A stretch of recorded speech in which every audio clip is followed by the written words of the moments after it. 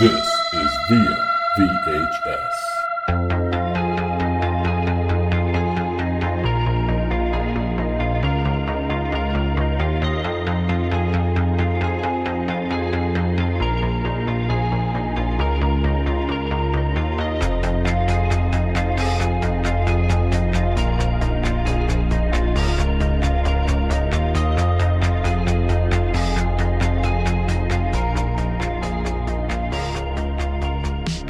So what's up, everybody? Welcome to the Via VHS Retro Movie Podcast. I'm Wesley, and I'm here with my co-host, Spencer Scott Holmes, also known as Pete Provo. And you can call me Rex Daytona if you want to. It's whatever you want to do. Our aliases, our code names, our 00 monikers, I guess you could say. Yeah, a little bit of our secret agent names and so on. Keep it kind of mysterious and fun. I called an audible. We had a movie planned, and we're still going to do that movie. I know we both want to really bad. Mm-hmm. But it's actually a double feature. Two movies. Yes, two movies. Yes, double feature. Actually, this is going to be a double feature, I think. I saw the last trailer for No Time to Die. I'm assuming it's the last trailer. It's coming out, about a month from today. I believe. I think it's October 8th. I think is when it comes out. Yeah, it's like the very beginning of October because, I saw that trailer pop. I got to see it in theaters, too. I saw it when I went to go see, I think, Shang-Chi. Okay. I think that was where it popped up at. Ooh, we got to talk about that, too. But we have a lot of similar interests, and then we also have very different interests when it comes to movies. And we have similar things that we like, but I think this is the one franchise that we both love. We both love Bond. I think you so more definitely than me. I wasn't a big Bond fan as a kid, but later, Daniel Craig's Bond had a lot to do with this. I became a big Bond fan later on, and so we decided that, hey, you know what? Let's do some Bond movies. We were going to do the Pierce Brosnan ones, but you mentioned let's do the Dalton ones. Let's do those, the Duel and Dalton films, and see what happens there. So I'm excited. Yeah, same. I mean, because 007, that's, the thing that, I've liked 007 ever since being, a real little kid. I would watch them, because my parents pretty much introduced me, you gotta watch the 007 movies. These are a classic thing here. And then, when GoldenEye came out, they're like, well, you gotta go see it in theaters now. And so it started with kind of GoldenEye in theaters, seeing the old ones on TV and so on like that. And then from that point on, I've never missed a Bond movie. The nice thing is they generally always come out right around my birthday. So it's always like a birthday thing. No Time to Die. It was originally going to be in November on my birthday. Then it went to May or whatever the heck it was, or April. And then it went we're going to go back. And then we're not going to show it. And then now it's in October. So I don't know. It's, it jumps around, but... So a lot to talk about that. We'll kind of, the beginning of the show, kind of just chat about Bond for a little bit. So if you're really excited for the Rewind review, you can skip forward. But we're going to talk about a little bit of James Bond for a while.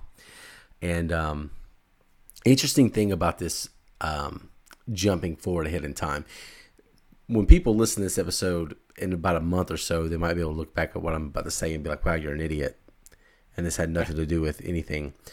But I was on Reddit the other day, and one of the main threads was movie conspiracy theories. Mm-hmm. And there was a lot of really interesting stuff on there. Stuff I've never heard of, people ghost directing films and different things like that. And one of the things that was mentioned is a conspiracy theory that they have about No Time to Die is that while this film was delayed quicker than almost any other film, it was the first one to be delayed. And it's been pushed back more than almost any other film. You look at Black Widow. Yeah. It was delayed a year, but it started to come out. It's been delayed so many times. There's a theory that the villain has a biochemical weapon and is trying to release some sort of virus. And it kind of throws you back into that 9/11 mode where everything was changed because of 9/11. Yep. And there's some people that think that there might be a biochemical aspect to this film. And that's why it was pushed back so much, which is interesting to me.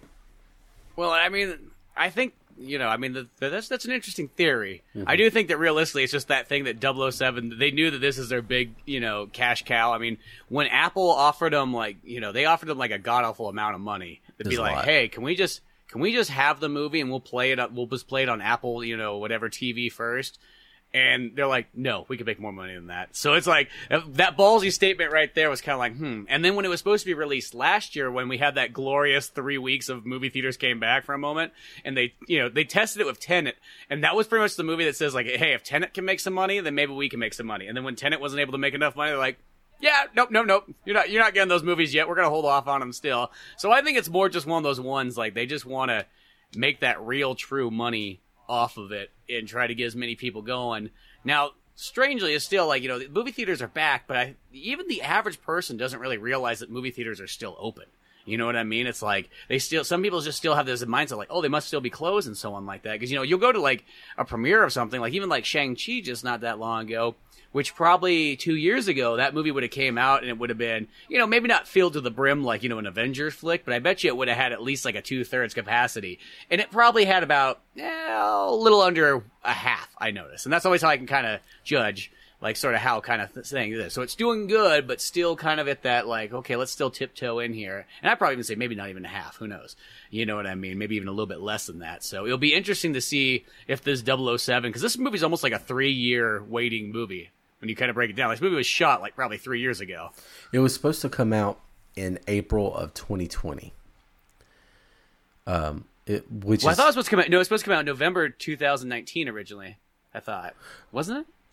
I think maybe, but they pretty quickly settled on that because if that was the case, and the first time it was delayed had nothing to do with the coronavirus, it was just delayed for whatever reason. Maybe I'm just kind of making that part up right there. But for some reason, I thought this movie was supposed to be there, and then it went. But like, I mean, early on, like one of those ones, like, hey, we got some stuff more to shoot, like a natural kind of like, hey, let's get this going.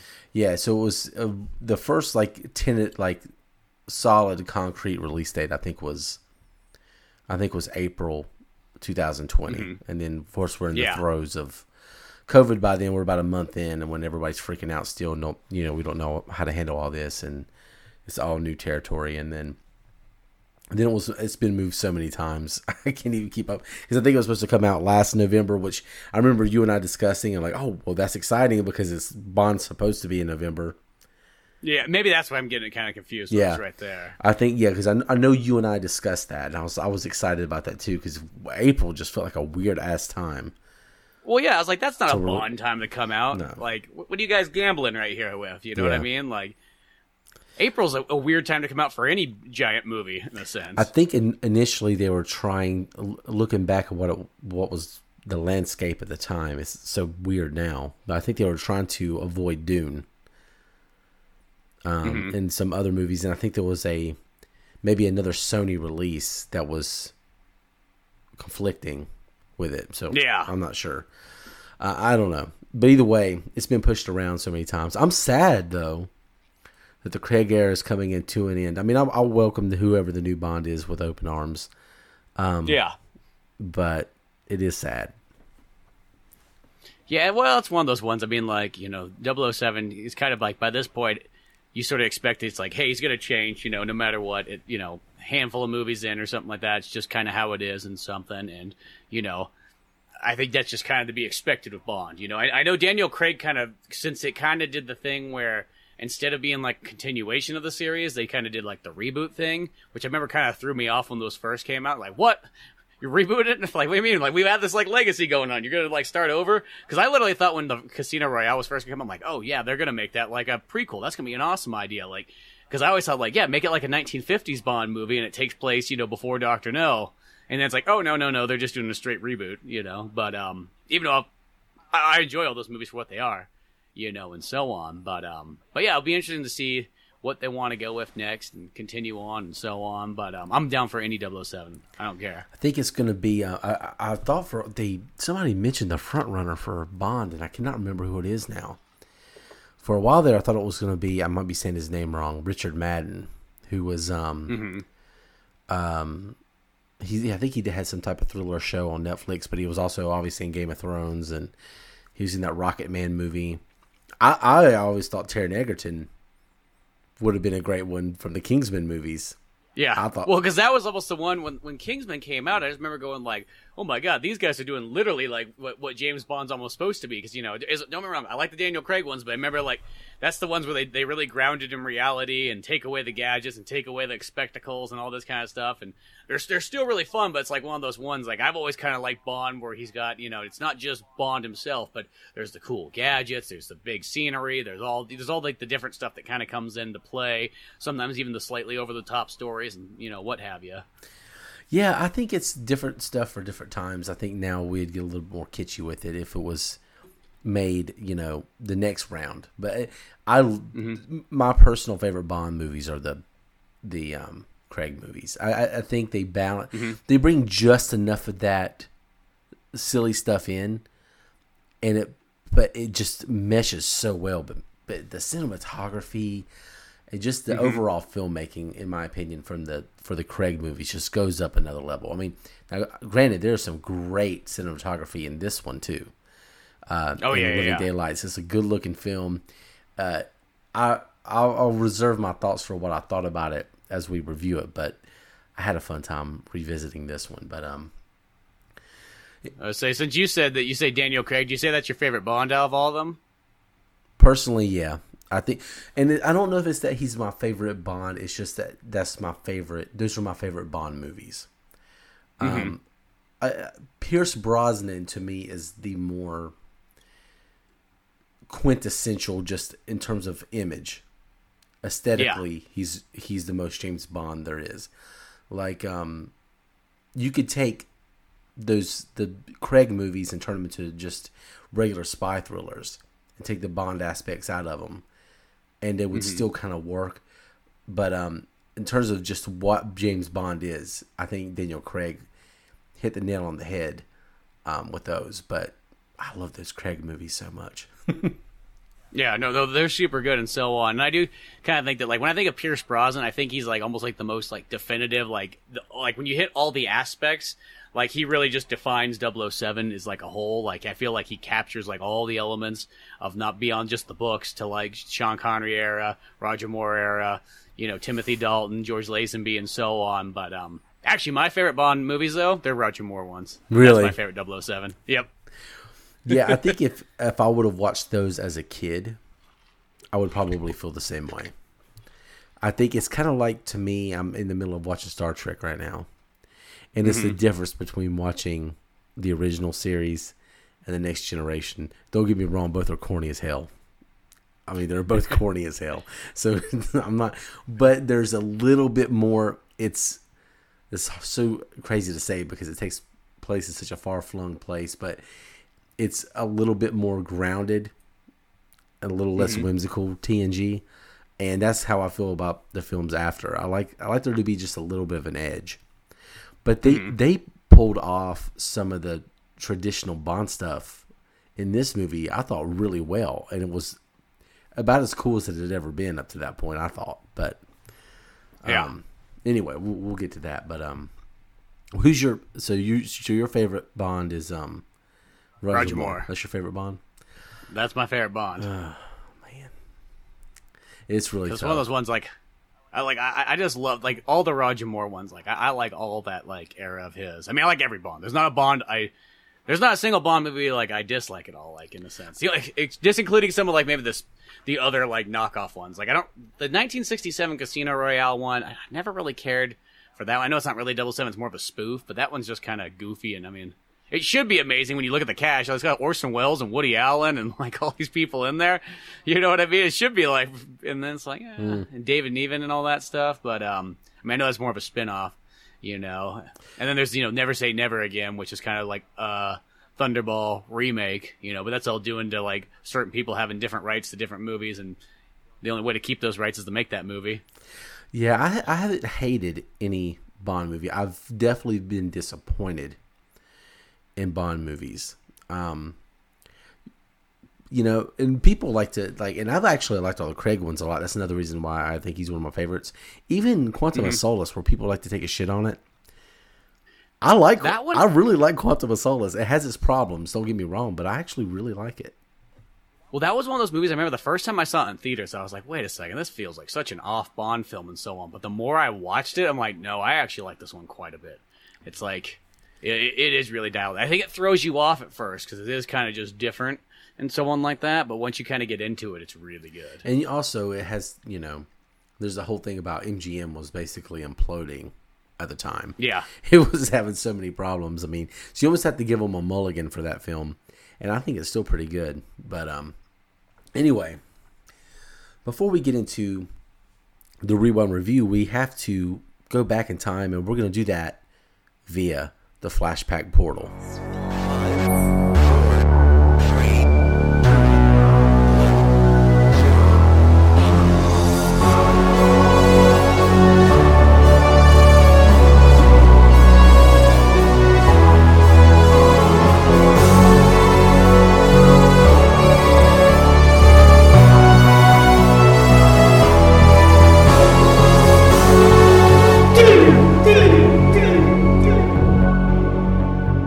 So again, the flashback portal, this is just the time where we, whatever the Rewind review of that week is, we go back to the week it was released and kind of look at the box office. We look at the music charts and maybe some other pop culture elements.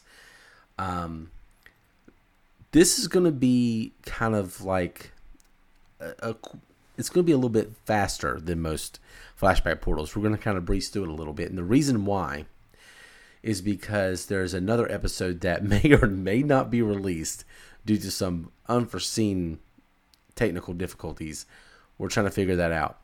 But when I called the audible and decided to do this film, do Living Daylights, I didn't realize it was the week before the film that we just reviewed last week. It literally comes out the week before. So a lot of the music charts and a lot of the box office is kind of the same. But in the event that the other episode is not released, I'm still going to go through this stuff. And it's a little different. Mm-hmm. It's a week's difference. It's a week's different. It's one different. Yeah. Anyway. So let's look at the domestic box office from the week of July 31st through August 6th, 1987. The Living Daylights released this week, obviously, coming in at number 1, grossing $17 million at the box office. Pretty damn good. Mm-hmm. Yeah. Coming in hard and heavy. I think everybody just wants to see what this new Bond's all about. Yeah, everybody wants to know what this Dalton kid's going to bring to the table. And, they brought it out. And looking back at this, we just have to say, this wasn't a November release. That's something that you and I got accustomed to. But back then, I guess they were all summer releases. Yeah. So, anyway, I like the November thing still. Yeah, I still do, too. Yeah. Number 2, The Lost Boys. Coming. Oh, yeah. I got another big one coming in right there. Another big one coming. Vampires in Santa Cruz. Vampires in Santa Cruz, which they honestly should have named that movie, I think. I think that would have been a much more easier selling. Lost Boys just that almost just sounds like it's going to be like a spin-off Peter Pan movie. Yeah, it doesn't. Yeah, no, the Vampires of Santa Cruz sounds very B movie, but also very interesting. La Bamba coming in at number 3. Summer School coming in at number 4. A little film, RoboCop. Just a little one. Just a little Paul Verhoeven one just coming at you. Just a a little little Paul Verhoeven, like an indie art flick that you may have not... I've heard of it because I'm in the know. Yeah, because it's got Red Foreman as the bad guy. So. Yeah. Most people don't know anything about that. I'm just kind of hip. So, and Snow White and the Seven Dwarfs at 6th, and Superman: Quest for Peace at 7th. Yada yada yada. There's not much really cool on here. Jaws of Revenge coming in 12th. So childhood classic right there. Childhood classic. The reason I was still continuing on this is going down. There was 2 other films released this week. A film called Made to Order, MAID. A spoiled rich girl is visited by her fairy godmother and turned into a maid. Sounds... This is a shitty fairy godmother. Yeah, exactly. Hey, you came up, you're going to give me a wish? Yeah, you're going to work. It's reverse Cinderella is I guess what they're going for. Cast information. Who's in this mess? I just got to know. Oh, never mind. It's not going to show me. But yeah, Made to Order. And then another film called Oviri. It's a biographical I don't know film. what that is. Yeah. Donald Sutherland follows the painter as he returns to Paris. Blah blah blah. Yeah, it grossed. Oh, I do like Donald Sutherland. Yeah, I do too. And this film grossed a whole $65,280. Hey, you know what? And it probably all went to Donald Sutherland. Yeah, it probably did. What is this shit? So yeah, there's your box office for the week of July 31st through August 6th, 1987. Living Daylights beats everyone's ass. As Bond should. Mm-hmm. As Bond should. Let's go to the music charts from this will be August 1st, 1987. So it's really the next week, but whatever. The 31st is kind of mixed in there. So, Shakedown by my boy. Oh, yeah. Bob Seger, number 1. Yep. Holding strong there. I can't tell you how much I love Bob Seger. I really, really love Bob Seger so much. We got Still Haven't Found What I'm Looking For by U2. They're still searching. Yeah. They're still searching, You never know. Alone by Heart. Oh, yeah. Yeah. I Want Your Sex. Oh, yeah. Yes, sorry. No. That's from the Beverly Hills 2 soundtrack, right? It is. I didn't. Yeah, or Beverly Hills Cop. I should specify. You shouldn't just say Beverly Hills, but I was like, well, that's what I think of that song from. Is it comes right off the second album. Yeah. Or second soundtrack. Second soundtrack. Yeah, it's a Shakedown, obviously, as well. You know what's going to get you? The rhythm. Mm-hmm. The rhythm's going to get you. Gloria Estefan and the Miami Sound Machine coming at number 5. A little bit of Heart and Soul by T-Pow. Let's see. Cross My Broken Heart by the Jets. Luca by Suzanne Vega. And I Want to Dance with Somebody. Whitney Houston. Oh, that's still like almost, that's like a number 1 song still. They played that song non-damn stop, man. Oh, yeah. I saw a list, and that song was at the number 1 of the most requested songs when people go to ask for a tune to be played. Really? That's the number 1. Yeah. Wow. That's shocking, Yeah. kind of. What's It To Ya by Robbie Neville, rounding out your top 10. Mm-hmm. Yeah, it's hey, Girls, Motley Crue's coming. Motley Crue. Yeah, number 13, and it's just kind of it's there. The music charts are just there. Nothing super great, but that's your that is your music charts for the week of August 31st. I'm sorry, July 31st. 1987. It might sound very similar to the next episode, which is the next week, but we'll see. I'm not really sure how we're going to handle that situation, but that's your Billboard charts. And the next film, spoiler alert, will be the next Timothy Dalton film. So it'll be a whole different set of stuff there. So that was not released the same week as Masters of the Universe, I'm pretty damn sure. Yeah, exactly. So at least we have that going for us. We're rounding out the 80s. Is that 80? Yep. That's 89, right? It's 89. Yeah. It's still like, because there's that there's almost like that big section. It's like a 6-year gap, like which is the longest 007 one, for the most part between License to Kill and GoldenEye. It's almost like there's enough space in there that Timothy Dalton could have got a third movie. Wait, is it? Did this Bond beat it? So the last one, Spectre was released. Wasn't it released before The Force Awakens? I almost want to say Spectre was like 2014 or 15. I want to say it was 2015. I want to say it was released a month before A Force Awakens. Yeah, it might have been because it's been a long time. So this one does beat it because of at least the 2-year delay. Wow, that's crazy, and it's still the same Bond. Yeah, November 6th, 2015. To October 8th, 2021, almost. So that's like the exact same length, almost. Almost 6 years. Yeah, but technically it's shorter because if you just include the delay, but yeah, that's almost the weird thing between that and there. And it's like it just came a bummer that there's not that extra like Timothy Dalton film. I feel like this is so Craig's been done with Bond really for going on 2 years at this point. He's had this wrapped in back. He might have to do a little bit of press for this thing. Yeah. But he's rolling in that Netflix money he just got. Because I think he just got paid a ridiculous, an ass load of money to do the Knives Out sequels for Netflix. Are they are they going to do them? Because I remember when I was done watching that movie, I'm like, I just want to, I could just follow Daniel Craig's character around and have him just go on different murder mystery investigations. Is that what they're doing? See, that right there is the perfect. That's what I would love, is just to have that. It sounds to me, it's not going to be a direct sequel to the narrative of Knives Out. It's going to be, it's essentially Agatha Christie, Hercule Poirot, but it's whatever Daniel Craig's character's name is, I can't remember. Which Knives Out, I know you loved it. I loved it. That movie was so damn good. I might actually watch that tomorrow night because we've been trying to get my grandmother-in-law to watch it because we know she'll love it.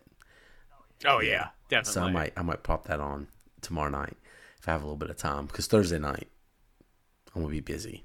It's football. Football's coming back. Oh. Yeah, it's a big deal. Come back big and hard. Big and hard. It just giant and massive. Just so yeah. So anyway, so that's your flashback portal for the week. Let's take a quick break. Let's catch our breaths, and that way we can have the energy to jump into this adrenaline-fueled excitement that is The Living Daylights. We'll be right back.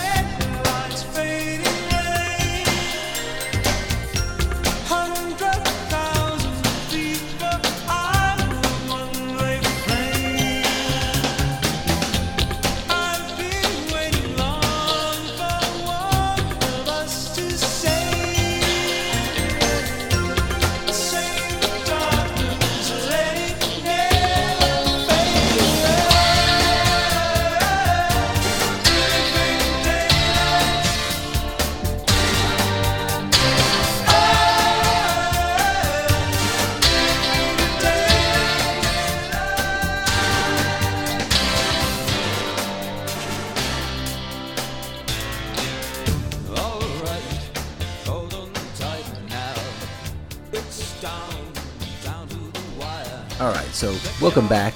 We're jumping into the Rewind review, and I'm excited about this one. We call that Audible, as I've mentioned a couple times.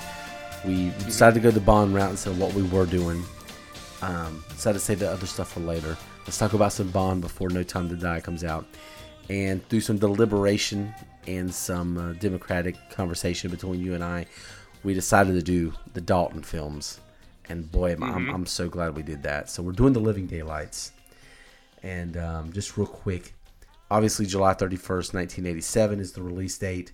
James Bond is sent to investigate a KGB policy to kill all enemy spies and uncovers an arms deal that potentially has major global ramifications. Oh, man. Oh, it will do. It's almost, this movie's kind of like, sort of like Bond in like a Rambo 3-ish, but not maybe as extreme as Rambo 3. But it's like, you know what I mean? It's like the more realistic Rambo 3, I guess you would say. Yeah. I love Rambo 3. I'm not putting that down, but I'm just saying it's Bond. And he's going to be dealing, in Afghanistan and having Soviets come in and stuff. But instead of the Afghans going to be the bad guys, it's the Soviets. And he's going to, uncover a plot. It's old school 007 style. Yeah. It's a huge tone change from the last ones, isn't it? Yeah, well, because this one's the one that kind of has, it definitely, before the Daniel Craig ones kind of came out, these were the ones that sort of felt like, hey, these feel kind of like, how the books sort of are. It's a little bit more kind of like grounded and spy oriented. I mean, they're still got the gadgets and still carries over like the stuff that the movies kind of built up and so on as time did. But you know, he just brought it down just a little bit from the Roger Moore era. You know, just not nearly as over the top. You know, you get to the classic like it's Bond investigating into like kind of like Soviet Union type stuff. Yeah, just he's a little bit more hard. He's a little bit more like, Timothy Dalton's a little bit more of a stern Bond and so on like that. Still carries the charm and the wit and everything like that, but he's like also the kind of Bond that, you wouldn't question him just like cold-blooded murdering somebody, kind of like a Sean Connery style. Yeah, he's definitely a little bit meaner, more rough and tumble, and his pimp hand's strong. I guess is the best way to say that. He's what this film kind of feels like is like Schumacher got a hold of Batman, and then he made those two weird movies, and then Christopher Nolan comes in and is like, enough of that shit. Like, enough of that shit. Whatever you were doing, we're not doing that. And they kind of changed the tone. And man, I have seen these, but really long time. This felt like a first watch actually. I was gonna say, because the thing is about the Timothy Dalton ones is these are kind of, in a sense, sort of like some of the Lost Era Bond films. I mean, the George Lazenby is another one that's in that kind of like sort of Lost, but George Lazenby still has like that real ginormous story plot in there that like is why I think it's remembered a lot more than anything else. I mean, I love that movie a lot, and I think George Lazenby is actually really good and so on like that. I wish he would have done more, but he's just such a carefree spirit that he could turn down 5007 movie contract and just say, hey, I'm gonna go do some motocross. See you guys. I'm gonna grow a beard too. You got to give a guy credit when he just says like, you know what, I just wanted to try it out and I'm going to kind of go on and do my thing. Yeah. The whole story of how he became 007 is incredible, too. How he just one day decided, I kind of want to be that guy. And, did his whole thing. And the Dalton thing, Dalton and Brosnan both were just kind of like the bridesmaid for a really long time for Bond. Well, because even, I was just going to say, as Timothy Dalton, speaking of George Lazenby, Timothy Dalton was actually considered at that time period for Honor Majesty's Secret Service, but they're like, nah, he's just too young right now. We don't want like a 20-year-old Bond. Yeah. Which, I mean, I guess is fair to say, but he really, Roger Moore, how long did he hold that post down? I mean, better part of It's from 73 to 85. Wow, yeah, so you got a 12-year span in there where Roger Moore is holding that thing down. So it gave some time to age to Timothy Dalton and become more mature and kind of get a scope of what he wanted his Bonds to be. But even in that mix, Brosnan was being considered. So it's really weird. It's almost like they had forgotten about Dalton, and after Moore, they were like, we're going to go to Pierce Brosnan, and then the whole snafu with Remington and Steele, which is super interesting. Like some of the most interesting movie trivia I've ever read about how NBC was pretty much being a dickhole. Yeah, they're like, nope, you are not taking our lead actor or whatnot. That's messed up, man. I mean, he still got to do it, so it turned out okay, but it'd be really interesting to see what the Brosnan version of these films were. But also it would have been really interesting to see what a Timothy Dalton GoldenEye would look like. So it's like, I think I definitely would have liked to seen one more Dalton film before Brosnan got it, like in between.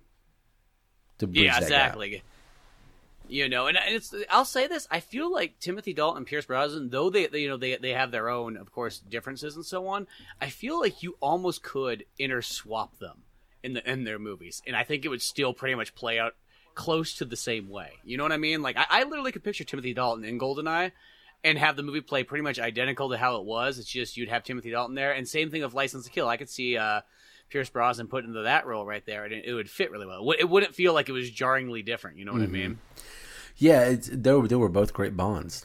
I think Timothy Dalton is closer to Craig out of all of them. You could see a lot of Daniel Craig taking some of that. Daniel Craig even took it to another level though when he was, I think the best way to describe the Daniel Craig Bond is when they ask him, shaken or stirred, he goes, does it look like I give a damn? That's the Craig Bond. Like that's him. This Bond still, has a little bit of that charm, cares about what people think a little bit, a little bit more of a hopeless romantic to an extent, but also has a little bit more of an edge than Brosnan did. later. But man, Living Daylights is good, man. It is. It's one of those Bond movies that, even as a kid, this has been always kind of one of my, like, I would say top tiers. I'd probably say like top 10.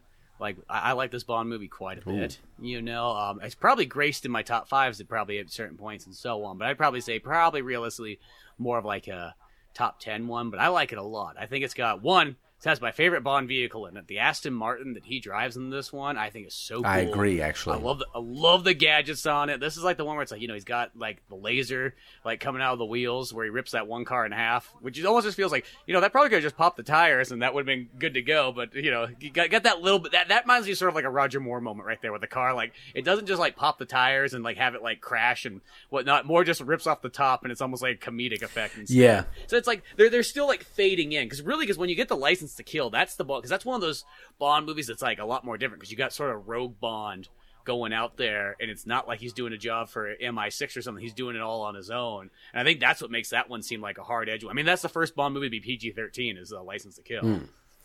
Granted, I think PG-13 wasn't even around in Living Daylights. I think it was. It started after Temple of Doom.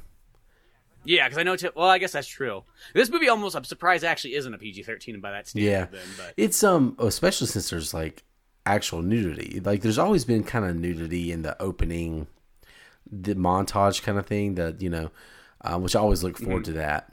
We'll talk about that too. Not the nudity, the montage, but both. But Well, in this one, you get two guys' ass cheeks just like hanging out there taking a shower. Well, you also get the topless girl in it, which is weird because it's usually Bond teases with that. You don't is as slutty as Bond is, and how all the women he runs through, and like multiple women almost each movie, you don't really see anything too provocative. Well, there's in pretty much almost all the Roger Moore ones, there's always like a brief, quick snippet. Sometimes it's blocked by certain things, like it'll be blocked by like water, or it'll be somewhat blocked by something else. But it's Austin like Powers there, or make fun of that. Yeah, it is there, or it's like the one. I think it's like The Spy Who Loved Me. It's like there's literally they're like in like one of the guys' cabins, and there's just all this pornographic material on the wall of the submarine or whatever in there. So it's like there's that. There's just like weird things that you can kind of catch that like start. They pretty much disappear. I almost want to say after this movie, because I think in like all the there's none in like the Pierce Brosnan ones or anything like that. Once it's weird. Once like in the '80s, it's like you could almost it could be a PG movie. And it's like whatever. I mean, a little bit of nudity. Guy gets his head chopped off. Yeah, it's still PG. Well, it's also European, which does make a little bit of a difference. I mean, just in terms of what they'll show, they don't have the hang-ups that we have about certain things. So it's like, yeah, whatever. She's topless. Who cares? So it's but that really still kind of shocked me a little bit that there was a little bit of that in there. But you see that in the montages, but not usually actually in the movie. Let's go over cast real quick, kind of cast and crew. So, of course, Timothy Dalton as James Bond 007. I'm going to have a hard time with some of these names, especially since you don't see these people in a lot of other things. Not all of them. Yeah. The main villain you do. You see he's in one of my favorite movies of all time. Miriam Diabo, we're going to say? You think that's even close? Yeah, I want to say this. I want to say that's how you pronounce it. She's the Bond girl in this one. Great Bond girl, I thought. Yeah. She plays the living daylights out of that cello. Plays the living daylights out of that cello. When she goes to town, there's a couple scenes in here where she's like, her head's bobbing, like she's like just going like. I thought it would be really funny if somebody maybe I'll even do it. If you just put have her playing the cello, but you have Mom Spaghetti playing in the background. You have Lose Yourself playing because she's bobbing her head to it. It's really funny. They give some more depth, and I don't want to say too much depth. I don't want to go too far with it, but it was one of the better characters for a Bond girl. Mm-hmm. And she's a little bit more badass than some of the Bond girls too. Yeah, because she's one of those ones that starts off as like, hey, here's this cello person. It seems like she's going to be kind of like, running around in distress the whole time. And the next thing you know, she's like grabbing a gun and running in full steam towards the Soviets. Who cares? Yeah. Go save Bond. He's like, I don't feel like it. And he's like, bitch, I'm going to go do it. Yeah, I really liked her. Yeah, I think she's kind of fun. Yeah, she didn't have she doesn't have a huge filmography in terms of well-known things, but she's had a pretty serious career, pretty steady career after this. Geraldine Crabbe. Geraldine plays General Georgy Koskov. Yes. The first few minutes of this movie, when I first saw him, I'm like, why do I know this guy? It wasn't like, do I know him from somewhere? It was like, I definitely know you from a movie. For some reason, I could not place it. And then I realized, oh, you're in The Fugitive. Oh, I didn't even think about that, but yeah, you're right. Yeah, he's the bad guy in The Fugitive. And it took me a minute. I was like, where do I know this son of a bitch? I've seen him in other stuff too, but that's the main place I could picture him having a conversation with Harrison Ford in the film. And that's where it finally hit me. But Joe Don Baker, who plays the villain Brad Whitaker. So this threw me off. So obviously he plays Leiter in the Bond movie. He plays a different character, but he's like a CIA informant. He's pretty much in GoldenEye and Tomorrow Never Dies, and I almost want to say he's even in the third one too. World's Not Enough. I could be wrong, but no, I don't, actually, maybe he might not be. But he literally he plays in a sense the Felix character. He's like a different CIA guy. He plays his own version, but yeah, I know it throws you off. You're like, wait a second, he's the bad guy. Because even when I was watching this again, I was like, is he still is because the whole time in the movie I'm like, maybe he is that same character from GoldenEye, and he switches, and it's like, oh no he doesn't. That's right, I forgot. They have that scene at the end too, where like he literally has like, it almost just reminds me like he's got the biggest like D&D like collection of like old timey like Civil War battles and like Napoleon War era stuff, and he's literally got like an Adolf Hitler statue of himself in there. Bro, those statues are creepy as hell. I did not like any of those.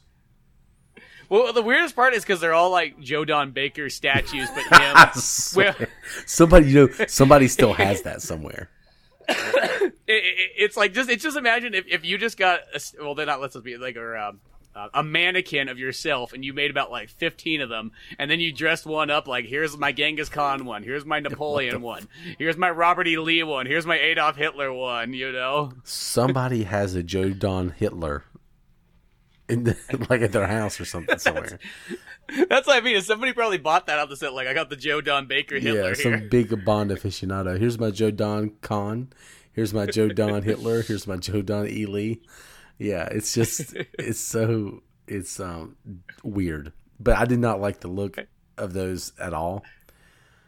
Oh, yeah, that was weird. Well, it was once like you almost don't notice it when you first. You have to kind of just sort of stare at that for a while and go, wait a second. Yeah, these mannequins all look oddly the same. Yeah, I didn't like any of that.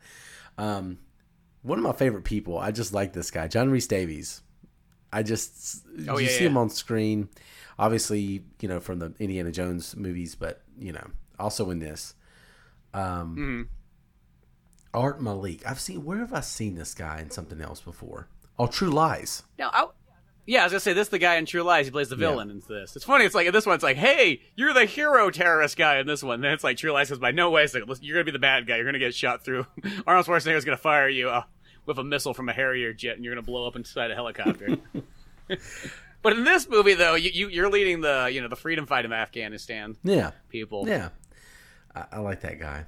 Desmond Llewellyn is Q, obviously, and after that, it's pretty much your standard cast of Bond regulars and different things like that. Nobody super particular jumps out. I know in the next one there's like the next one you get not only do you get the dude from Scarface, I'm drawing a blank on his name right now, but Benicio del Toro. Yeah, you get Benicio del Toro in there. And you get Wayne Newton is like rapey Wayne Newton. Is there another Wayne Newton? I just feel like Wayne Newton's rapey. He's just more rapey and License more to Kill. rapey. Oh, that's scary. One I will say that somebody I do like a lot in this has in this movie they got a new Moneypenny, Carolyn Bliss, and this is my favorite Moneypenny in all like the 007s. I like this one a lot. Just I like. I mean, like, granted, don't get me wrong. Like, Moneypenny, like, in like the last 20 movies or something like that. Like she's great too, and of course she was like the classic actress, and like this is the first time they kind of changed it over. But like the way she sort of balances out, she's got kind of like the perfect like 80s fit to kind of go along with here, and so on. I always liked her, because they switch her up once it gets to Pierce Brosnan. It's kind of weird. They carry some things over and then they switch some things, just like how I want to say, well, they have the second M going on in this one here, but then of course it switches, up in Pierce Brosnan's one, and then they switch Moneypenny, but then they carry some other things around. It's kind of weird how that's kind of changed. Yeah, I did like this Moneypenny because it felt like it. This is going to sound so like derogatory. I don't mean it like this at all, but they knew her place. I'm not saying that's a woman's place. I'm just saying that character. They knew what that character was in terms of how it relates to Bond, and I actually like to have seen a little bit more of her in this film because, the whole thing is that the whole joke is. Bond loves kind of likes Moneypenny. Moneypenny kind of likes Bond, but nothing ever happens. And well, see, it's that thing that Bond knows is like, hey, you don't mess around at the office. Yeah, don't dip your pen in company ink. Yeah, is the. I feel like that's the thing is like Bond. I think he gets that to like a T, and it's like that kind of thing. That's the sort of the thing. It's like, you know what? Nope, not good. Because you know what? If anything goes wrong, I got to keep coming into work, and we don't want it to be awkward. Yeah. Yeah, it's always there, and it's really good. And there was a lot of that in this. And they only had like 2 interactions, I think. Yeah, because she's not in it a whole lot. Even in License to Kill, she only just has a couple moments as well, too. I mean, it's the same thing even with Moneypenny in the old movies and so on like that too, with Lois Maxwell and whatnot. Like, she only always has just those couple of scenes, but those are mostly like some of the best scenes in a movie and so on. And I know in the Daniel Craig ones, they've turned Moneypenny into like a gun-toting like sidekick, which is cool too. I'm not saying there's anything wrong with that there, but I almost kind of like just the whole point is just, hey, here's the lady who pretty much keeps everything in charge here at MI6 and so on, and is also the one who loves Bond, but also can put Bond in his place too. Yeah. But see, you didn't need her in the other ones as much because you have Dame Judi Dench's M. Yeah. Because by far, I mean, she's awesome. She is so good. Oh, yeah. Role. And no, she's super good. And I do like Samantha Bond as Moneypenny and the Pierce Brosnan ones too. Yeah. But I like this Moneypenny. This is the one I like a lot. Is the one of the Dalton ones here and so on. And I always felt that, like, if Bond ever retired and he stopped doing it, I do feel that he would actually... I mean, Bond probably wouldn't marry again because, things just don't happen good if Bond gets married. You literally are driving off from, like... like, you're not even on your honeymoon. Like, you're, like, leaving just from, like, just getting married, and, of course, somebody comes up and shoots your wife. Yeah. It's just not going to work. And credits roll afterwards. Bond cries, credits roll, no music plays. It's like... Oh, but I felt like if you wanted to have like almost like the storybook Bond ending, I actually think he would settle down with Moneypenny. Actually, once all things were said and done, and he was retired, and he just like moved away to Jamaica, because that's where Bond would go. That's where all the Bond books are written. Yeah, he'd go to Jamaica. I wonder what's going to happen in this new one. I wonder if they're going to finally kill him off a little bit. I don't know. And just kind of alternate timeline kind of thing, but we'll see. So the Living Daylights, harder, edgier Bond, kind of telling up the Roger Moore era. Now you're kind of going into the late 80s, early 90s. And it's so weird that this one was the one decided to be more grounded because we've talked over and over again ad nauseum about how the 90s and late 80s, the action was just over the top, ridiculous. Because we were in this kind of whimsical pre-9/11 era where all this stuff was just fake action movies and we couldn't take it seriously anyway and nothing bad was ever going to happen. So, but I think people were ready for a change of pace. Roger Moore ones they were getting a little. I think looking back, there's a charm to them, but I think people at the time felt like they were getting a little too campy. Yeah, because that's the thing is I think especially the interesting one always is when you see like the age range of fans. So it's like the people that kind of grew up watching like the Sean Connery ones, as like they go in the Roger Moore ones, like those fans are kind of going like, dude, what are you doing? Like it's almost like you're like changing up like what Bond's all about, and you're almost kind of making jokes and so on like this. Like it kind of bothers it there. But when I think you're a kid growing up watching the Roger Moore ones, that almost gives you like a completely different outlook on them and so on. And I mean, even as myself, I obviously didn't watch them as a kid in the 70s, but when I was a kid watching them on TV and so on like that, just Roger Moore ones, you watch Moonraker and The Spy Who Loved Me and, and View to a Kill and all those kind of ones. And those ones are like, man, these things are amazing. Like, I love these films like that. I like the big, like, even like the space battle Moonraker, like I didn't see that as cheap or corny. I'm like, dude, this is badass. Mm-hmm. You know what I mean? Bond goes to space. He's got a laser gun and everything like that. Like, this is awesome. But I think if you're somebody who's now like in your 40s and you've been watching Bond your whole life and you're like, he's going to space now. Are you kidding me? It's, not to compare it too much to Batman again, but it's also like Tim Burton with the 89 Batman. You have that difficulty where you have a lot of people who are going to see this film, the ones who are the older, slightly older demographic, late 30s to 40s and 50s, they know Adam West as Batman. And they know the campy, ridiculous cheese that is that Batman. And then you have like, your Justice League cartoons and different things like that. And then all of a sudden in the mid to late 80s, whenever the comic 89. Dark Knight Returns. Yeah. Oh, who am I thinking of? Frank, you're thinking the Frank Miller thank book? you, goodness. I want to say Frank Miller, and I was like, that doesn't sound right. When you get all that stuff coming out, then you get this darker, harder, edgier, noir kind of Batman, kind of call back to some of the old earlier comic stuff, but even edgier. And so now you got to make both groups happy. You got to try to blend the two ideas. And I feel like that was what was happening here. It's got a little bit of the camp. It's got a little bit of the subtle humor. But then it's also a more modern action take, and I like some of that. But it is a hard blend, and I think it probably did piss people off. He had an unenviable job with this Bond. You know what I mean? Yeah, well, and it still carries the John Glenn, who's been working on the 007 movie since like The Spy Who Loved Me, because he did in like The Spy Who Loved Me and Moonraker. He did, I want to say, he did. I know he did the opening part in Moonraker when they jump out of the plane and so on, and he did. Also, I want to say in Spy Who Loved Me, he did the opening scene in that too, but I could be kind of wrong. The skiing scene. But and then they said like, hey, you want to start directing movies? So from he directed all the '80s ones pretty much. I think he literally up to License to Kill.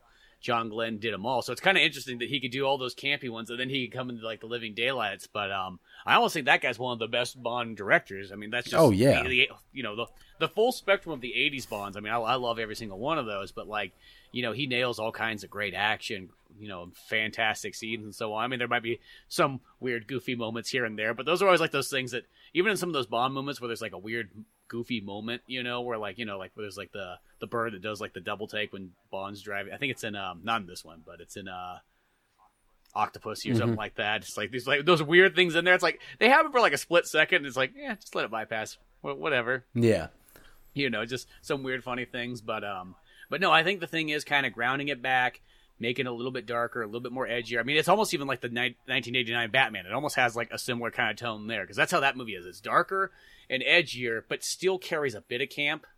Yeah, you had to please both ends of it. You got to appease the Roger Moore fans. You got to appease the Sean Connery fans who are like, hey, you're going to a new Bond, so we're finally moving on for more. Bring back some of that shit. And then there's other people like, well, no, we like that shit.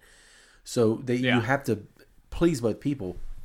I think that they overall did that. I think if you're a fan of the Connery ones more, then you probably like this a little bit more than somebody who likes the Roger Moore movies more. Yeah, I definitely would agree there. And it's also the other one too is the fans of the book. I think this is the one that was kind of like it got the book a little bit more like exactly kind of how it is. Not saying that the first Sean Connery ones don't have that too, but kind of when you start grounding it down a little bit and just take away like almost the kind of the over the topness. Not saying there's anything wrong with that, but I feel like when they get that kind of level, that's sort of where it gets like, okay, now it's starting to feel like the books. Because the weird thing about these books, when you think about it, they're all written from like 1951 or something to like 59. Like it's actually not that long of like a time period that all the books were written in. Yeah, it's this one definitely tries to call back to the books a little bit more. I think it's just so frustrating because I feel like there was also a lot of things happening it was the end of an era too. So I feel like this movie kind of was made when it was a huge transition period for Bond in general, with all with the broccolis and all that stuff. So I don't know. It was a tough sell. It almost makes you wish they would have waited longer. Maybe Dalton could have got 3 or 4 movies, and then Brosnan, and then Craig. But hindsight's 2020.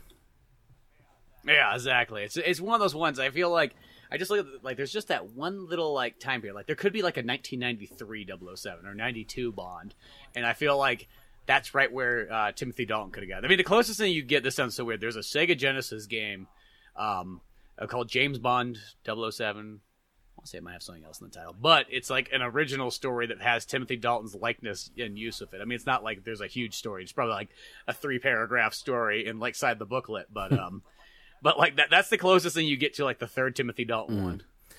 Yeah, there's actually a little. I meant to watch it. There's a little documentary. I think Joe Blow does it, or maybe it's some Mr. Sunday Movies about the unreleased third Dalton film. But I'd like to know a little bit more about that. But Living Daylights essentially, it's an arms deal kind of thing, and I will say this: some things I liked about this movie. We're not going to go through the entire plot. I thought the opening was pretty damn good.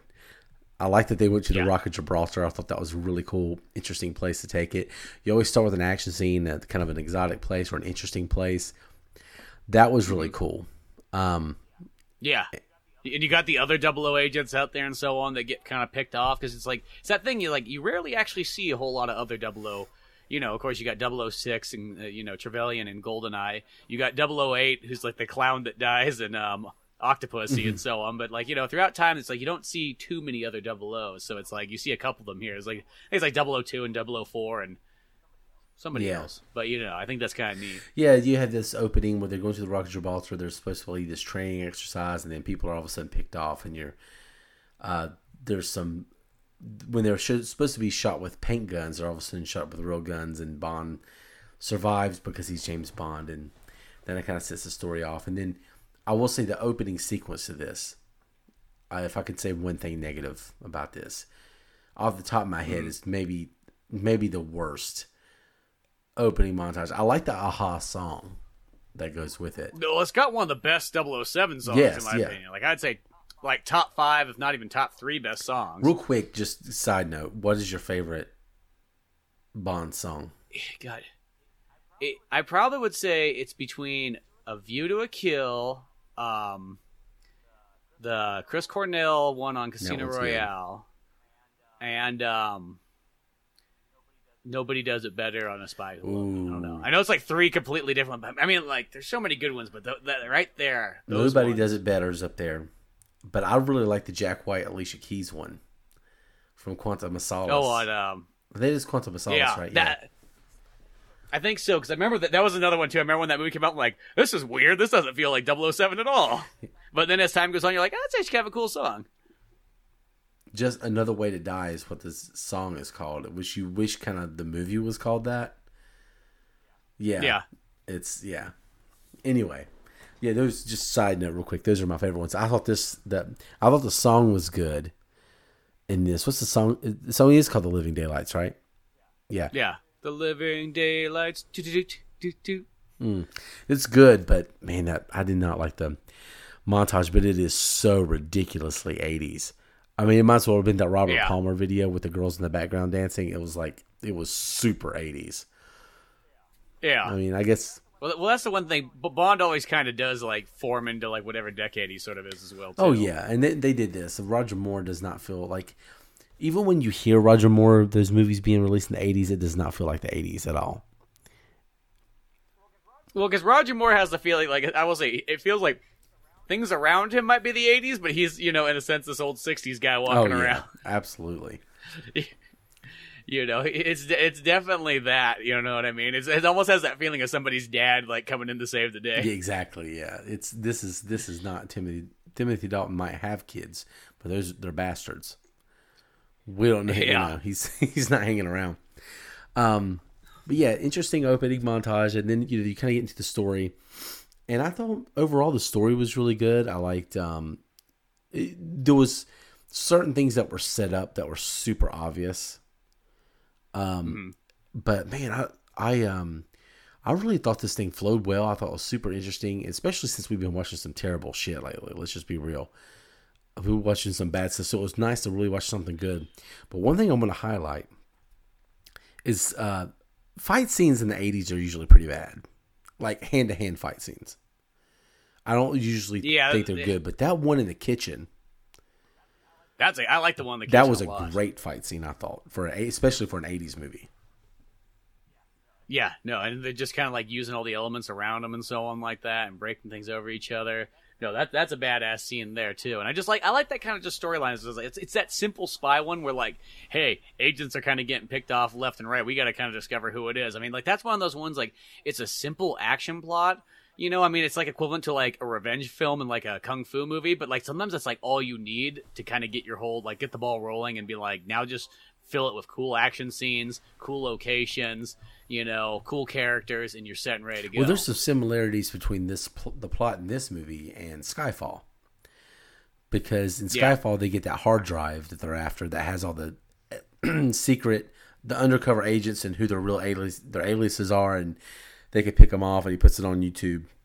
In this one, they don't talk as much about the secret list, but that is a thing. The villain has it, and he's going to start killing these people. And so, Skyfall kind of brought that in a little bit. So I thought that was kind of interesting to see that again. I'm like, oh yeah, this is very, very familiar. And then when you have the main villain, he couldn't have the most like 80s weapon you can think of. He's got his Walkman. He's killing people with. Oh my God, I know. But because I think because it's like I want to say it's Philips that like does like all the electronics in this movie, because they really always make sure that like they get the product placement, like 007's radio in the Aston Martin, Scott Phillips, the little whistle explosive device is made by Philips. Yeah, I feel like there might have been one more thing. I want to say that the headset, the Walkman thing, actually is a Philips one too. Yes, you're right. Yeah. I thought that was really, really interesting too. They made sure they got that Philips logo in there. You don't see a whole lot of product placement in Bond. No, because a lot of the stuff back in the day that they used to be like, they're like, you know, sometimes that stuff just appears. Because there's like, I always think there's the one where I always want to say it's Mountain Dew, but it's not Mountain Dew. It's in The Spy Who Loved Me, I want to say, or it's in Moonraker, one or the other. But there's just the most ginormous billboard of like, it might be 7-Up. That might be what it is. But it's it's either a Mountain Dew, Mellow Yellow, or 7-Up. And it's just like in the background is Bond's running through like Brazil. But if they're like, actually that was just there. That wasn't really like one of those ones that we placed there. But then again, when you say that and you shoot a scene with a giant one back there, you know, someone in the theater is like, man, I could really go for a 7-Up right now. Exactly. Yeah, they I shouldn't say there's not a lot of product placement in Bond. There's not a lot of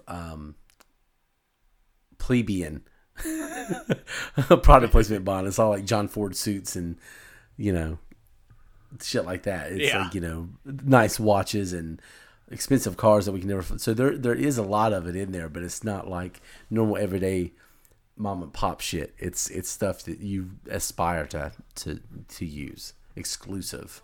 I feel the Pierce Brosnan era is where they really introduced a lot more like, hey, here's the Bond Razor to go along with the movie. You can get the Bond watch to go along with the movie. They start having BMWs because it's almost like, in a sense, like people think of BMWs as being an expensive car, but realistically, it's like the same price as like going out to buying like a Dodge or a Chevy pickup kind of in a sense. You know, it's not like you're buying a Corvette. It's not like you're buying an Aston Martin. No. You know what I mean? Or a Lotus. You know, so I felt like that's why they almost switched to BMW, because they're like, you know what? BMW, it's not going to be a cheap car, but you know, a normal person can get a BMW if they really want to be Bond. Well, it's like where the normal person's not getting an Aston Martin. It's the Casino Royale. They did both. They did Ford. The Ford at the beginning. Yeah, I was like, oh my God, James Bond and an Escort. Well, I remember because everybody freaked out that there was a Ford. I'm like, dude, like in Doctor No, he's driving like an old Chevy, or it's not old, it's brand new Chevy at that time period. But you know what I mean. Oh man, yeah. Some of that stuff is really cool, and I think that's another thing that hurt the Dalton films. Though, going back with the Brosnan films, you had so much multimedia abilities. Obviously, the Brosnan films are elevated by the GoldenEye video game and all the video games. Yep. Yeah, because the Tomorrow Never Dies game, the World's Not Enough game, they didn't have technically a Die Another Day one, but Everything or Nothing was sort of tied in with that in a sense. Yeah, it's or I guess Nightfire was technically the one that was tied in with it. Well, they border around the movie. Like one came I think right before the movie, and one came after the movie. But yeah, I mean the Brosnan films were elevated because of that, and like you said, all the tie-ins, Bond razors and shit like that. You know, Dalton just it kind of felt like a time, honestly, looking back at this and just watching the old documentaries. It kind of felt like a time when the future of Bond wasn't so certain. Like, you know, how much longer is this going to go? And now it doesn't feel like it's ever going to end. I feel like if anything happens to Bond, any big transitions happen to Bond, that it'll be turned into a TV show or something. I've kind of wondered about that lately, maybe for the next round. But during these movies, it kind of feels like, I don't know if this is going to carry into the 90s. Well, and you got to think about it because it's like realistically, there wasn't like at this time period, very few things ever had this longevity of a series going on. Like one of the only things I can always think of is Tarzan. Tarzan's the one that, you know, from like 1905 to like 1960, there was like a copious amount of Tarzan films. Like that's the closest thing you have to sort of a Godzilla. Bond. Like, they made a Tarzan movie like every 2 years. Yeah, and then Godzilla, you know, for Japan and so on. You know, but there's not tons of stuff that it goes on and on and on and on and on. You know, I mean, you can find there's classic type series stuff where it's like, oh, like a Sherlock Holmes movie, or how many, you know, Robin Hood movies and so on. But I'm thinking more of something where like, hey, there's non-public a new domain story. Yeah, you know what I mean? Because, you know, Tarzan, you know, when those movies first came out in, like, 1910s and so on like that was a brand new concept in a sense, you know what I mean? It wasn't like that was, like, an old thing, and they just, you know, stretched that thing out forever. So, like, I think the idea of having Bond, you know, even, you know, that was the time period where, like, you know, you mostly did, like, a trilogy, and that was already kind of a big deal. It's like, oh, there's 3 Star Wars movies. People don't normally do that, you know? So, I think going into Living Daylights, it was that one where it's like, hey, we're going to kind of try, we're going to see where it goes. Where I think when they got to GoldenEye, I think that's when they started to realize, you know what? We're going to start hitting the kid generation really hard, you know, because that's the thing is I felt like that was a smart thing about 007 going in from like GoldenEye into like the early 2000s is I think that they really captured a brand new 007 fan basis that could have disappeared.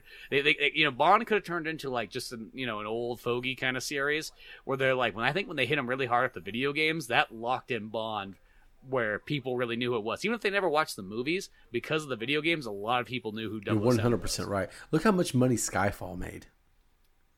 I mean, it's stupid. And you wouldn't... a lot of that has to do with how great Craig is as a Bond, how good those movies are. But a lot of it also has to do with the brand capital. Because if you don't... I don't think if it was for the video games and the extracurricular stuff, if Bond would have continued. Because quite honestly, the 3 of the 4 out of the 4 Brosnan films, one is great and the other are fun and okay, in my opinion. But I mean, I think that's... I mean, this sounds weird. The one you want to know, the one I almost like the most out of all of them. You probably could guess this. Is it the one where he surfs the CGI wave? Yep, that's one of my top 5 favorite 007 movies. Is Die Another Day. Gosh. I love that movie so much.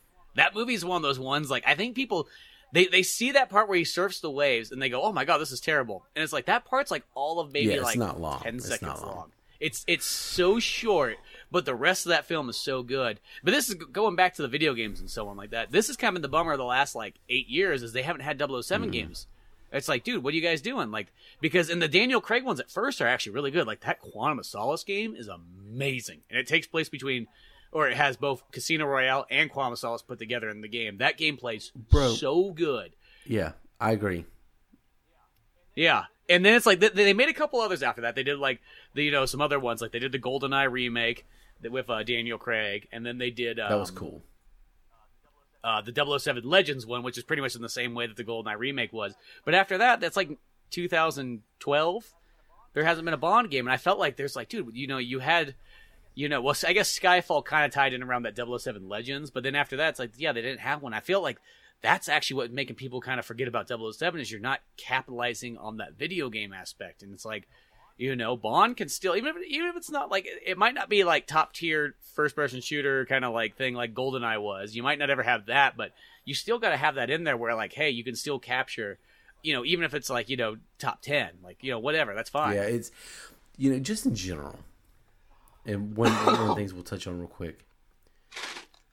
The art of the tie-in is dead. Like, if I could revive, if I could be in charge of something, if I could go to like a studio and be like, listen, you guys want to make more money? Okay, you're trying to figure this out. We got to bring tie-ins back, and we got to. That has got to come back. We're gonna have an album tie-in, and they still do this stuff. It's just not as effective anymore. It's not as culturally relevant anymore, and that needs to change. Well, I'm going to use this as an example. I know we're getting kind of off 007, but it still kind of revolves. But it's like Space Jam 2, I am very disappointed at their tie-ins, what they had. Like, they just had the most funkiest, like, tie-ins. Like, that should have had a sweet 7-Eleven Slurpee tie-in. There's so many things that could have been done with it, and it's just like they have some kind of half-ass products, half-ass looking kind of action figures, and it's just like... They were on clearance It's almost like... Yeah, it's like even, they had a cereal that was just kind of like a knockoff, like Cocoa Puffs, like, but they're basketballs or whatever, like, but it wasn't as good as, like, it should have been. I'm not, like, they had stuff, I'm like, man, I was really looking forward to it. I was going to walk into 7-Eleven, I was going to get a Slurpee or something, I was going to have a cool cup, and there's going to be all this other stuff, and it's like, dude, there was no tie-in. Like, I was just like, I was waiting for the tie-in part, and just, I could never find anything. Well, here's where they're falling apart. Back in the day so they're doing a tie-in, where did you learn about the tie-in? You either randomly bumped into it at a store, or you saw it on commercials on the cartoons you were watching. You were watching something and like, oh, go to McDonald's to get the Space Jam Happy Meal toy and this plush figure, and you have all this stuff. You don't have that. The kids don't. My kid doesn't know what the hell a commercial is. He's not. Well, yeah. So you have to use social media to do it now.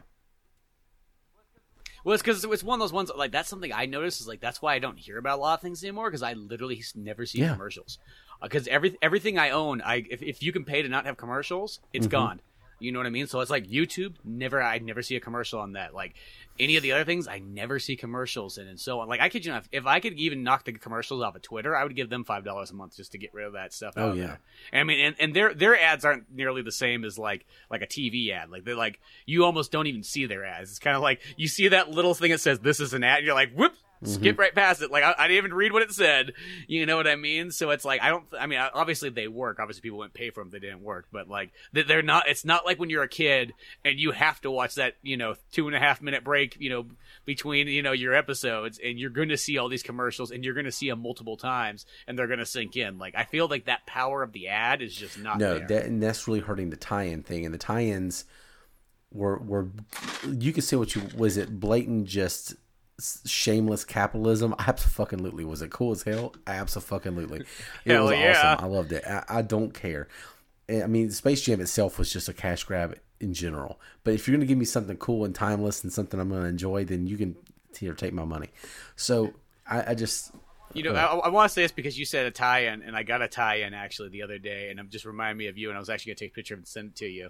But when I went to the movie theater to go see Shang-Chi and see the 007 second trailer, they had when I went to go get the free popcorn, they had a tie-in. And it was obviously a tie-in that probably was sitting around the warehouse, and they brought it out about 1.5 years late. But it was an X-Men Dark Phoenix plastic bucket for, like, the popcorn that literally looks like you could almost turn into, like, a trick-or-treat thing. And I was like, dude, that's like probably, like, one of the weakest of the X movies, but, like, this bucket's sick. This is what I want. I want more stuff like this. I remember seeing that. They didn't have it at Alamo. But I remember seeing that bucket, I'm pretty sure, because I also... Because for Rise of Skywalker, which when I was excited to go see it, when I thought it was going to be good, I got a giant ass bucket like that. My kid puts toys in it. Yeah, it's like one of those small things like that. Like I still, it's like that's like the few tie-ins you can find. It's like, dude, I love when I find that stuff. I mean, some of it has to do with just the market changing, where people go. People are trying to avoid fast food a little bit more, so you got to find different places. But social media is where you got to go for the tie-ins now. And it's just not... I don't even know. Do kids even play with toys anymore? I don't think so as much, I mean, I'm going to say this real quick for the Space Jam. The one good tie-in they did have, they had a free game on Xbox at least. I don't know if it was on other stuff, but it was a beat-em-up, old-school style Space Jams kind of game. I think I saw that. Yeah, it was, and they gave it away for free, so I thought that was kind of a smart one. Hey, like, anybody will download it that way. So that's kind of a good digital tie-in. You know, it's kind of funny because this is the other thing I thought. They make it like an old 1991 beat 'em up game. I'm like, well, Space Jam came out in 1995. I think you should almost make it more like it's got to be almost a little bit more modern than that. I mean, I know that's like the most nitpicky thing you guys say, but it's like, wait a second, Space Jam it should be a little. I know what you're doing, but it almost needs to be like a 3D beat 'em up game or something like that. Yeah, it needs to be like a Nintendo 64 style thing, not a side scroller, mess. Speaking of that, the original Space Jam website's still up. It is. I still look at it every once in a while. Awesome. Yeah. Anyway, more product placement for Bond in the future after this next one. Yeah. Actually, because that's what I feel. There's just not enough Bond merchandise in the last while. We need a badass Bond game. It needs to be fun. At least a little bit lighthearted, so you can make it open world, and also have people be able to play, go in there, do the competition thing. And, basically like GoldenEye, but just updated. And, bring in Jaws, bring in some of these ridiculously goofy characters and have fun with it. Which is where I think the next Bond series is going to go. I think it's going to go a little bit lighter tone. Yeah, I think they're going to, if, it's one of those ones they're going to kind of probably back it up a little bit and go, almost more probably Pierce Brosnan. I feel like. So if I had to guess, they're going to shoot for about the GoldenEye, because GoldenEye still has that Timothy Dalton. It's kind of got the harder edge tone and so on, but it still has that 90s kind of charm, and it kind of works in that way, where as the Pierce Brosnan movies do kind of go, they almost become a little bit more kind of like Roger Moore each time, which that once again doesn't bother me because that's my favorite Bond. But going back to the Living Daylights though, I do have a sweet tie-in for that though. I do have I told you about it on one episode, but I have the Commodore 64 game of the Living Daylights, and it comes on a cassette tape. Man, it's pretty sweet. I had to buy it from Europe too, because I don't think they even had them in the U.S. Wow, that's pretty interesting. I didn't know you even had. Yeah, I meant to look up if there was any good tie-ins for this one or any good ads or anything. So that's pretty cool that you have that. Yeah, I got that. Well, because I started at the point because I bought all the American games and so on like that I was like, well, I guess I got to start looking up there's the old PC games and so on. There's an Atari 2600 one that I really want. Oh, really? To get it in the box costs a couple $100. So it's if it's no box, I don't want it. I want the whole I want the whole thing. But yeah, no, Living Daylights overall, this is one of those ones. I think it's a really fun one. It's got tons of great scenes. I mean, even just cool, fun stuff when they're, after they're in the Aston Martin and they're kind of escaping and the police are coming after them, so on, just because they're kind of thrown under the bus in a sense, being like, hey, there's a guy in a gallon and a cello out there.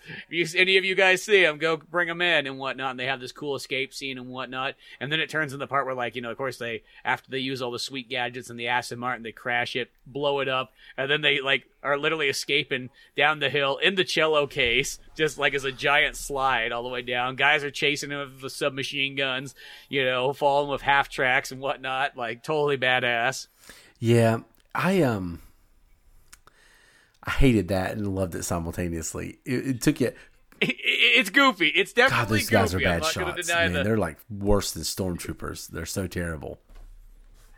And the weird thing is Bond doesn't even have a gun at this point. He does, but he's not shooting anything. He's just holding onto the cello. You know what I mean? If he was picking off a guy here and there, I guess that'd be it. But yeah, a Bond. Because how fast can you go down the hill in a cello case? I mean, you could probably go pretty fast, but it's not it's not a pair of skis. A classic Bond way to have done this would have been the girl sitting on his lap, facing the other direction, wrapped around. She's steering. She's looking out, and then he's got the gun shooting behind her. That they should have changed that up a little bit, because that's a very Bond way to do it. Instead of going down a parent and their kid on a sled. Yeah, it looked pretty bad. But it's one of those ones that's kind of goofy but kind of fun at the same time. Just all those kind of things. The locations are great, They're in Austria, they're in Czechoslovakia, they're in Afghanistan, and so on. And the Afghanistan shots look amazing. Yeah, just one of those ones. It's that kind of thing where you could have desert and almost little palm trees and very few things out there, but they just come across really cool. Just looks badass, and just I don't know. There's something kind of neat about that kind of I guess that sort of era where it's like, even though we're like in the 80s, you still have guys running around, like these rebel guys running around on horses with like rifles. It looks like it came straight out of like World War One. You know what I mean? And even in World War One, that would have seemed kind of old fashioned, because now you have people coming in with like, tanks and, automatic machine guns and so on like that. But just the fact that these guys are able to like take down the Soviets with all their technology, with, in a sense, the bare essentials. Man.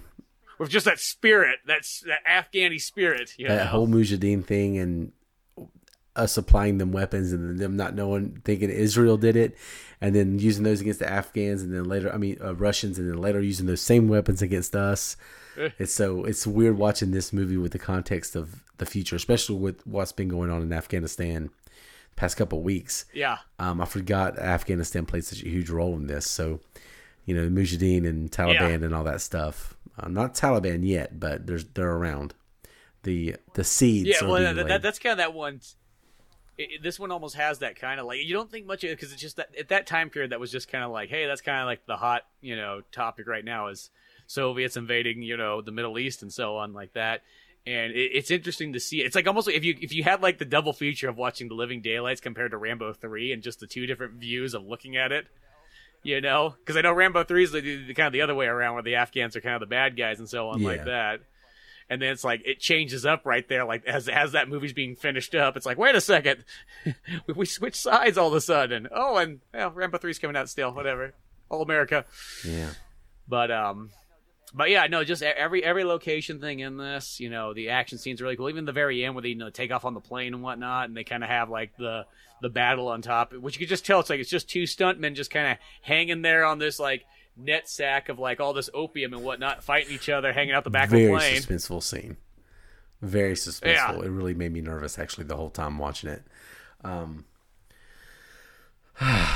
I will say though, when I was watching that scene again, I was like, what would have been kind of an interesting way to kind of go about it instead, like, because what Bond does is when they're hanging up there, it's like, he cuts the rope, and then eventually all the opium packs and so on start slowly falling out, and they're kind of knocking the other dude off and whatnot. But I think because there's that bomb that Bond placed in there, and granted he does use it later on, so I make sense why it's sort of saved. But I felt like it almost would have been that one that, like, as Bond, like, he should have cut the whole bag off, and it just flew off with the other guy holding onto it, and the bomb was in there, and as he's flying off backwards, it explodes with all the opium just exploding in this big powdery dust. Just dude blows up, bad guy explodes, the opium explodes, everything does, and it just rains out like with fire. I think that would have been kind of cool. I mean, granted, he saves it and he uses it to save the dude from True Lies as they're crossing the bridge, and you get a sweet model scene of that blowing up. It was a pretty good model scene. Which makes sense. Yeah, I just love a good model scene. That's like one of those ones. But I did think for that one bad guy, that would have been the way to like send him off. Is almost like instead of him just falling to his death, not only does he fall, but he blows up with the. That would have been dope. Yeah. Yeah. No pun intended, or was it? I don't know. Yeah. So it's got that good classic '80s like hey, they're using the drugs to pay for weapons. They fight their like rebel wars. Drugs are bad, kids. But, when you need a little bit of extra firepower, it's okay to sell them. Just don't use them. With a post-credit scene by Nancy Reagan. we're gonna fight the war on terrorism and on drugs, and we're gonna win both. No, we're not. So anyway, so thanks for listening to this review of The Living Daylights. Hope you like Bond, because you're gonna get more. We're gonna do what's the next one called? Oh, License to Kill. Why is my brain not working? It is late on my end. It's very 1 o'clock late for you. Here. But yeah, so we're gonna do License to Kill next. The last Timothy Dalton film, one of two. Really sad, but we're gonna look into that. The last one of the '80s, and right before a new era of Pierce Brosnan and video games and all kinds of changes for the Bond franchise. So stay tuned for that. We got some other stuff coming up after Bond, and of course we'll transition into Halloween. You may have seen that I kind of teased something last year. I wasn't able to finish that series I started, the horror novice thing, because I decided I didn't like doing videos by myself anymore, and I decided to do the podcast. And but I'm going to bring that back, and you we both watched a little bit of horror films. We're not completely novices, but I think we would have both agreed that that's an area that neither one of us are super well versed in. In the horror movies? Well, that's one. When I grew up, I watched a copious amount of horror movies. It's like in the last while, I don't watch nearly as much. Whenever I watch one, I feel like I remember exactly why I love it, but I just sometimes don't always get around to it nearly as much. But I'm looking forward to jumping back in and actually watching through some stuff, whether we rewatch some classics or we watch something new that we've never seen. I'm totally down for a little horror marathon. Yeah, I like to do a little bit of both, and it won't probably be the whole month, but I definitely want to get 3 or 4 little horror movies in there and kind of enjoy the time of year, enjoy Halloween and all that stuff. So we got a lot of that stuff coming up, and also stay tuned for some other projects we got coming up. But any news on the Pizza Boys front before we get out of here? Well, by the time this one's kind of up, I think I'll already have been at the Stockton Con in California and so on, selling some Pizza Boys wares. I got T-shirts. I got all kinds of prints of both 3 graphic novels, all 12 issues in single form. Bells and whistles, novelty items. Got my Pizza Boys cutter and bottle openers, all the fun stuff to kind of go around. Yeah, kind of got all kinds of cool things to go. New banners and all kinds of stuff. So I got that going. So you can always check out any good Pizza Boy stuff at oldmanorange.com. That's where you'll find the links to all that stuff. Learn more about the Pizza Boys series if you're into kind of sitcom-styled indie comic book series. Hey, that's the one. If you like classic movies, you like retro video games, you like comic books and all the fun stuff in between, well, there you go. I missed the pizza cutter. Pizza cutter's like that. That's like my one thing that I got, because it's like, where it's like, I might want something that's very just like, not just like anything, not just like a bookmark, not just like, a poster or print and so on. And I found the pizza. I thought about when I was at like a pizza restaurant, they had like the cutter just for like the serving one. Then they had like their logo on it. I'm like, if they can get one like this, if they can get a Pizza Factory one like this, I can get a Pizza Boys one like this. And then when I found a cutter, but it also had a bottle opener on it too. I'm like, oh, sold. There. That's pretty dope. So, I'm going to have to get me one of those, actually. I'm pretty pumped about that. I still got long because I had to order like 200 or like 250 of them. That was the downfall. It's one of those ones that like they had a minimum order, but I'm like, I have to have this. This is like that one item that will set me apart from like everything else. Yeah, that's a very good call.